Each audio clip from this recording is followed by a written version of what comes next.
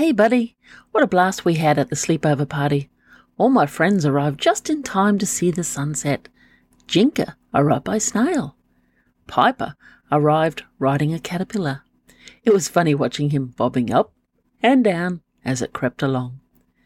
Dippy-Doo arrived by butterfly, but the poor thing had its antennas over its ears because she talks so much. Once everyone was here, we all climbed onto a big branch and Nuadu brought out some daffodil juice. The juice was tasty, even more so when we dunked Dippy-Doo's Thump Crunch cookies in it. I found the cookies a little hard. The juice softened them, which made them easier to eat. Dippy-Doo put a lot of effort into making them, so I told her they were great, which they were. Munching on our cookies and sipping our juice, we all giggled like kookaburras. The brownies brought some yam scones. Have you ever had yam scones? They are delicious. Their yum filled my tum.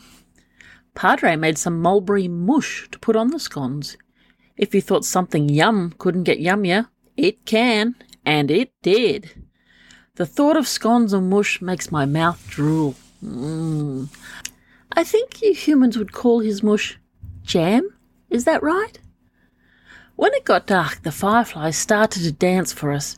It was amazing. Like fireworks, yet not as noisy. They hummed as they danced around the dark sky in front of us.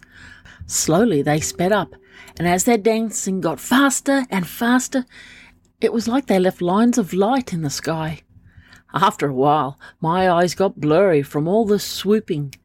There were too many fireflies to follow. My eyes were trying to look in every direction, and that made them hurt. Next time, I'll just focus on one firefly. Between all the giggling and storytelling, we didn't get much sleep. The night got away from us, and we were still awake as the sun rose. As it did, we could see the dewdrops glisten on the grass like crystals. We couldn't resist diving into them and having a swim. It's one of my favourite activities, especially in summer when it gets hot early in the day. Do you like to swim? Though as the sun got higher in the sky and the temperature rose, the dewdrops vanished into a fine mist. They were fun while they lasted.